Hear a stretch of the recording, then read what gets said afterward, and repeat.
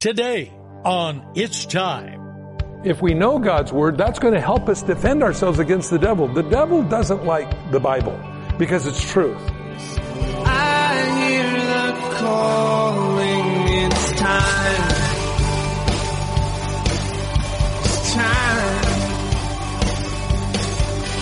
It's time. Welcome to It's Time, the daily Bible teaching program of Mike Kessler, pastor of the River Christian Fellowship in Twin Falls, Idaho. Today, he's going verse by verse through the book of Revelation. So turn there in your Bible as we join Pastor Mike. It's time these wounds to heal. Over the mountains and over the valleys, I hear the calling. It's time. Now, these things that we read about are not meant to scare Christians to death. Okay? But what they really are, I believe, is first of all, that you would know that God's Word is true, because one thing the Bible has in it, no other religious book has, is prophecy. Because you're immediately found out to be a fraud if you put something in there and it doesn't happen, you know it's not true. You can discount everything.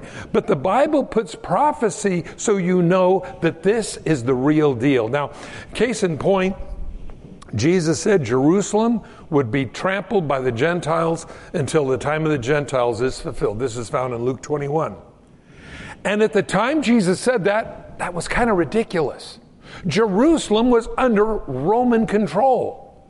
And yet Jesus said that Jerusalem would be fully under Jewish control again, and the generation that sees this is the last generation. By the way, friends, I believe that would be you and me. Now, here's what's weird about all this. Jesus, when he said that, under Roman control, Jerusalem was. But then, what makes it even more incredible, there was a general named Titus, and because of Jerusalem's continual rebellion against the Roman government, Titus, this Roman general, came in and leveled the city of Jerusalem. I mean, tore it down, burned it. There was nothing left of it. And yet what was so amazing is that Jesus said Jerusalem would be under Jewish control. Today, Jerusalem is under Jewish control just the way Jesus said it would happen. Well, why is that important to us? It helps us determine where we're at in the timeline of humanity. Now remember, God lives outside of time, but we live in time. That's why, again, as I always share this, I look for the best date on the milk when I buy it, or how old is the car, or how many years old is the hot water heater. Time affects us, but God is not affected by time. Well, when we look at this, God writes these things down as if they just happened just now. Well, that's for our benefit. Again, not to scare us, but I believe for the people who do not go in what's called the rapture of the church. We're going to talk a little bit about that this morning. I believe it's going to help them navigate through the worst period of time on the history of the world. Because the Bible tells us that there is a judgment coming on this earth. In fact, Jesus said, when he takes this church home, he said, it'll be as in the days of Noah were, so shall the coming of the Son of Man be. This is found in Matthew chapter 24. They were eating, drinking, marrying, given in marriage, party time. And Jesus comes, the Bible says, and takes us away. Now, remember, if you go back, the time of Noah, that's what they were doing. They were eating, drinking, marrying, given in marriage. They didn't know about an impending judgment called the Great Flood. Well, again, the second coming of Christ is quite different. The second coming of Christ, if you read anything after Revelation 16 on, mere survival is all man is going to be able to do. Because the Bible says every living thing in the sea has died. 2/3 of the world's population is gone. Every mountain and island is moved out of its place, which speaks of giant tectonic plate movement, which is going to change the shorelines, going to change the topography of the world.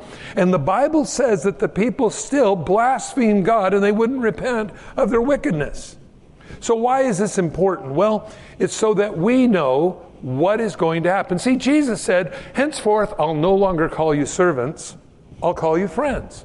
Because a servant does not know what his master's about to do.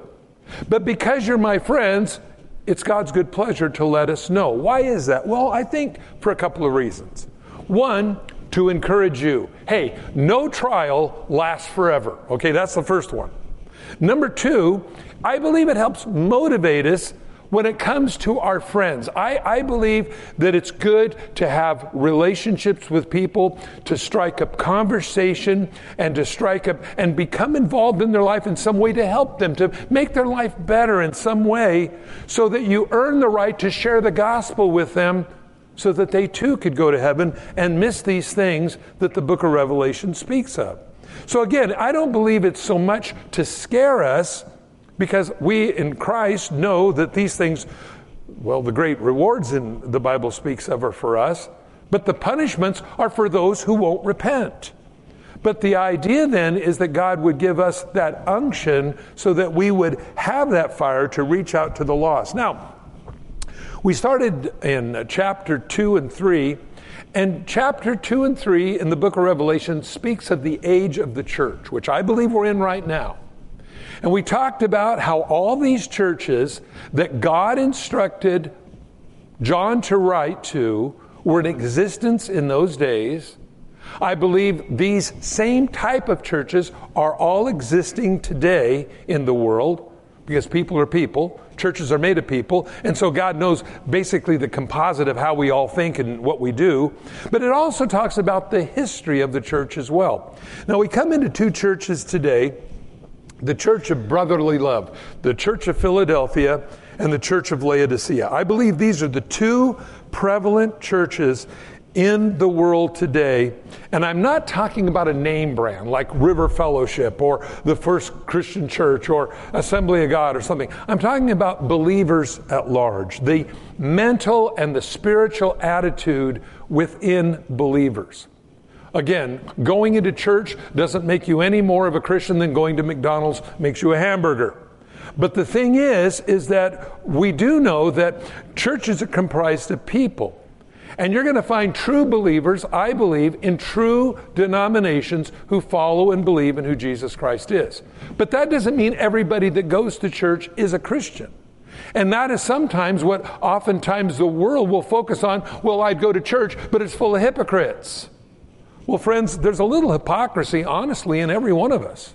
In fact, if you go to the book of Genesis, it said, God made us in His image.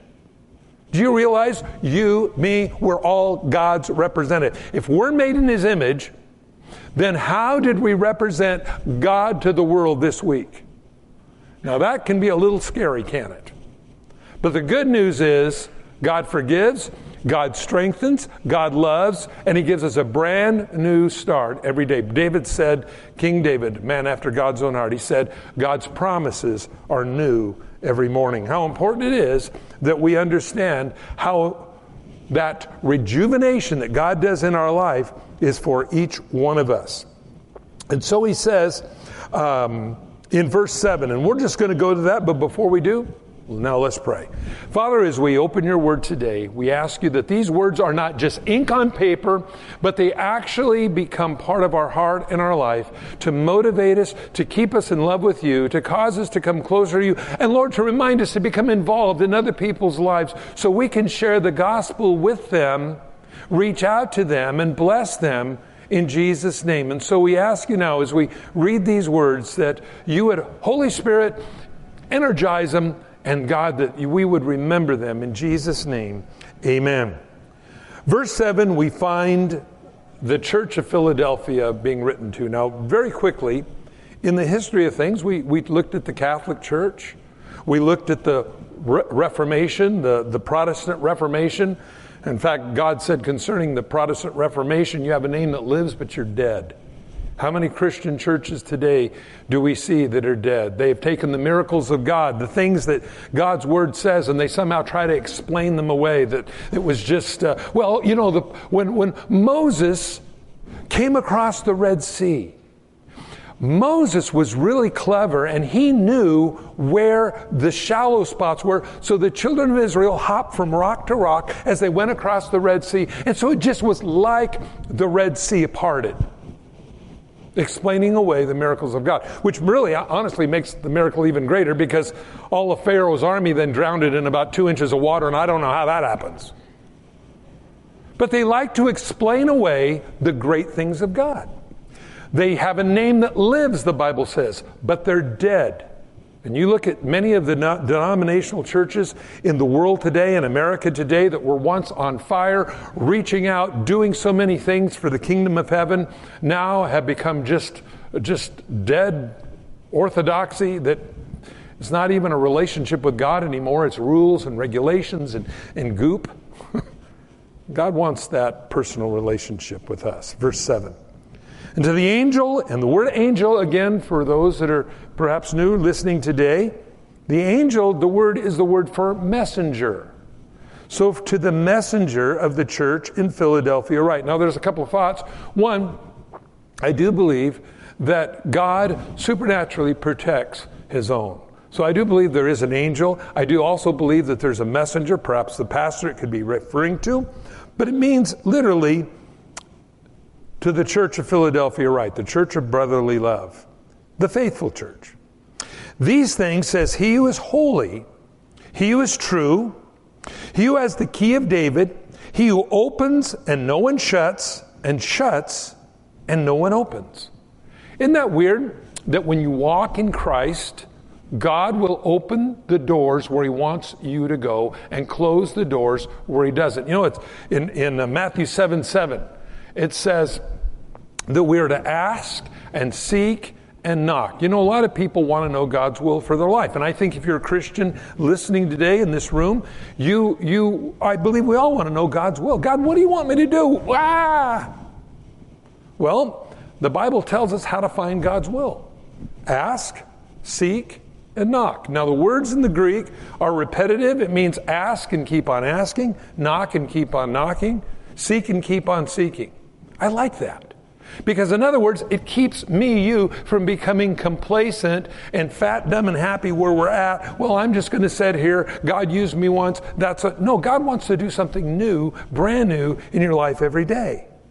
And so because he wants to do something new in your life, I need to go to God and get the marching orders every day. That's why I can call him Daddy. Daddy, what do you want me to do for you today? You know, sometimes it's just to smile at somebody. Sometimes it's just to help somebody. Sometimes it's just to become involved in somebody else's life so you can then, again, you've earned the right to share the gospel with them. I believe that, again, as we look at this, he tells us he's opened, no one shuts, shuts, and no one opens. That ought to take great comfort in all of our lives to know that God directs us by circumstances. Now, you say, well, God, I just really ask you that you do this for me today. And if God closes the door, God has a different path for you. Don't be mad if God ever says no to any of your prayers. Whenever you pray, God has 3 answers: yes, no, and wait. But in the waiting, sometimes God works out details in other people's lives. And so if he ever tells you wait, that means that he is working things out in your life and in their life. He opens doors and he closes them, and no one can tamper with that. Why? Because you're his kids. That's always important to remember. So he says, he who opens, no one shuts, shuts, and no one opens.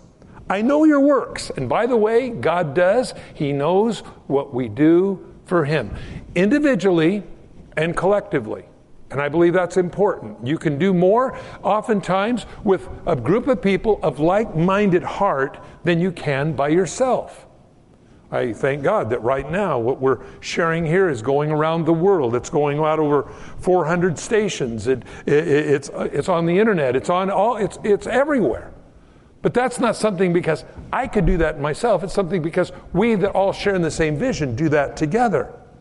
And so he says, I know your works. God knows what we do. See, I have set before you an open door. Oh, those open doors are great, aren't they? God says, green light, run. I like that. I don't want to walk. I want to run. Be about Daddy's business. I've opened a door before you. and no one can shut it. For you have a little strength, and have kept my word, and have not denied my name.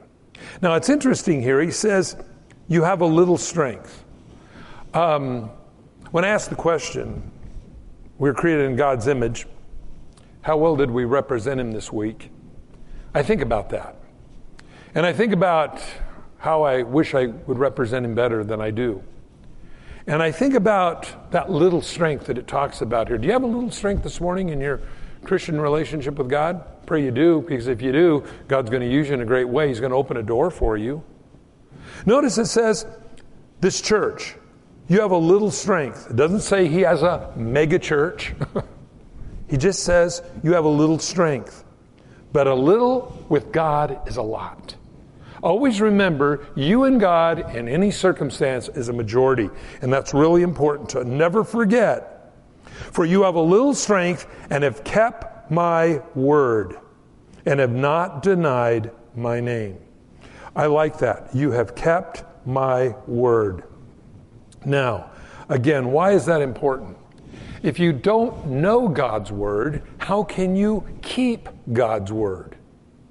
That's why if you're going to a church that is focusing upon self-realization or, motivational speaking, well, you might walk out of the church energized, but your spirit, your heart is word deprived. You've kept my word. If I don't know his word, I have a pretty hard time keeping it, so I need to know what God's word says. You have kept my word, and you have not denied my name. Indeed, I will make those of the synagogue of Satan. It is weird. Those in the synagogue of Satan. Do you know that devil has a church? It does. I don't know whether it's talking about the occult.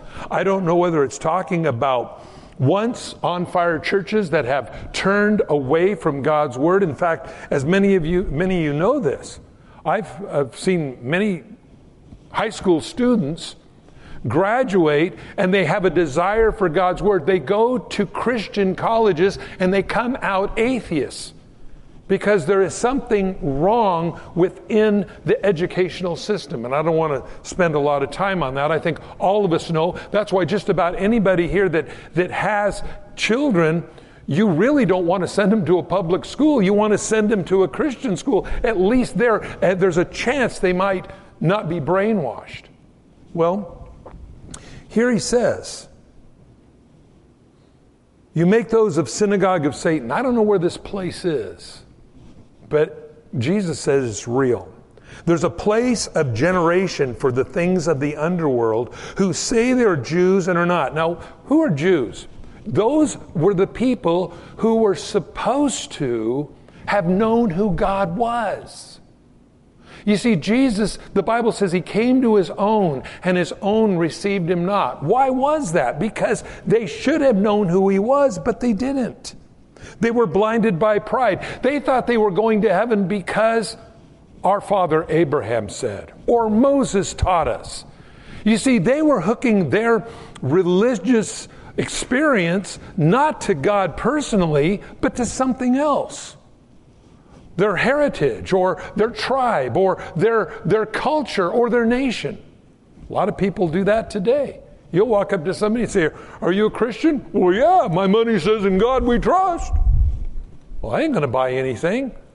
I saw a sign one time when I went in a store, "In God we trust, all others pay cash." I thought that was interesting. But the point is that really when we look at this, God has a word for us, and that he wants to keep us from failing. These people who claim they were Jews, they weren't really what they said they were and are not, but lie. Indeed, I will make them come and worship before your feet and know that I have loved you. You know why? Because when you're loved by God, it shows on your face. You know, if you don't have a relationship with God, things get pretty overwhelming. You can get downcast pretty easy.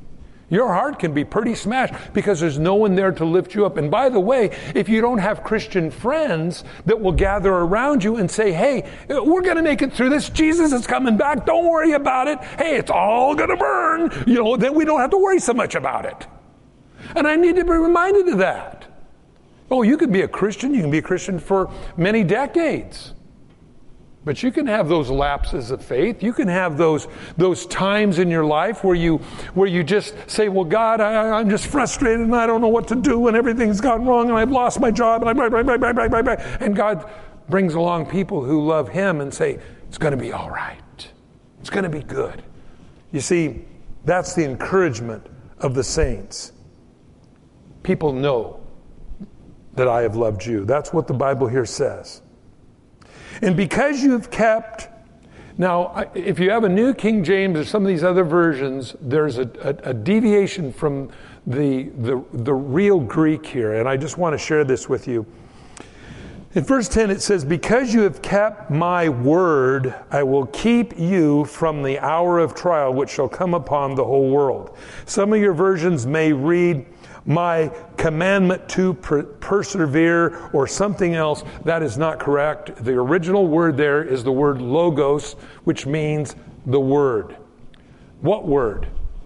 The Bible.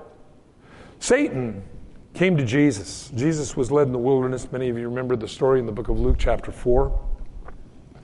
And Satan came testing him.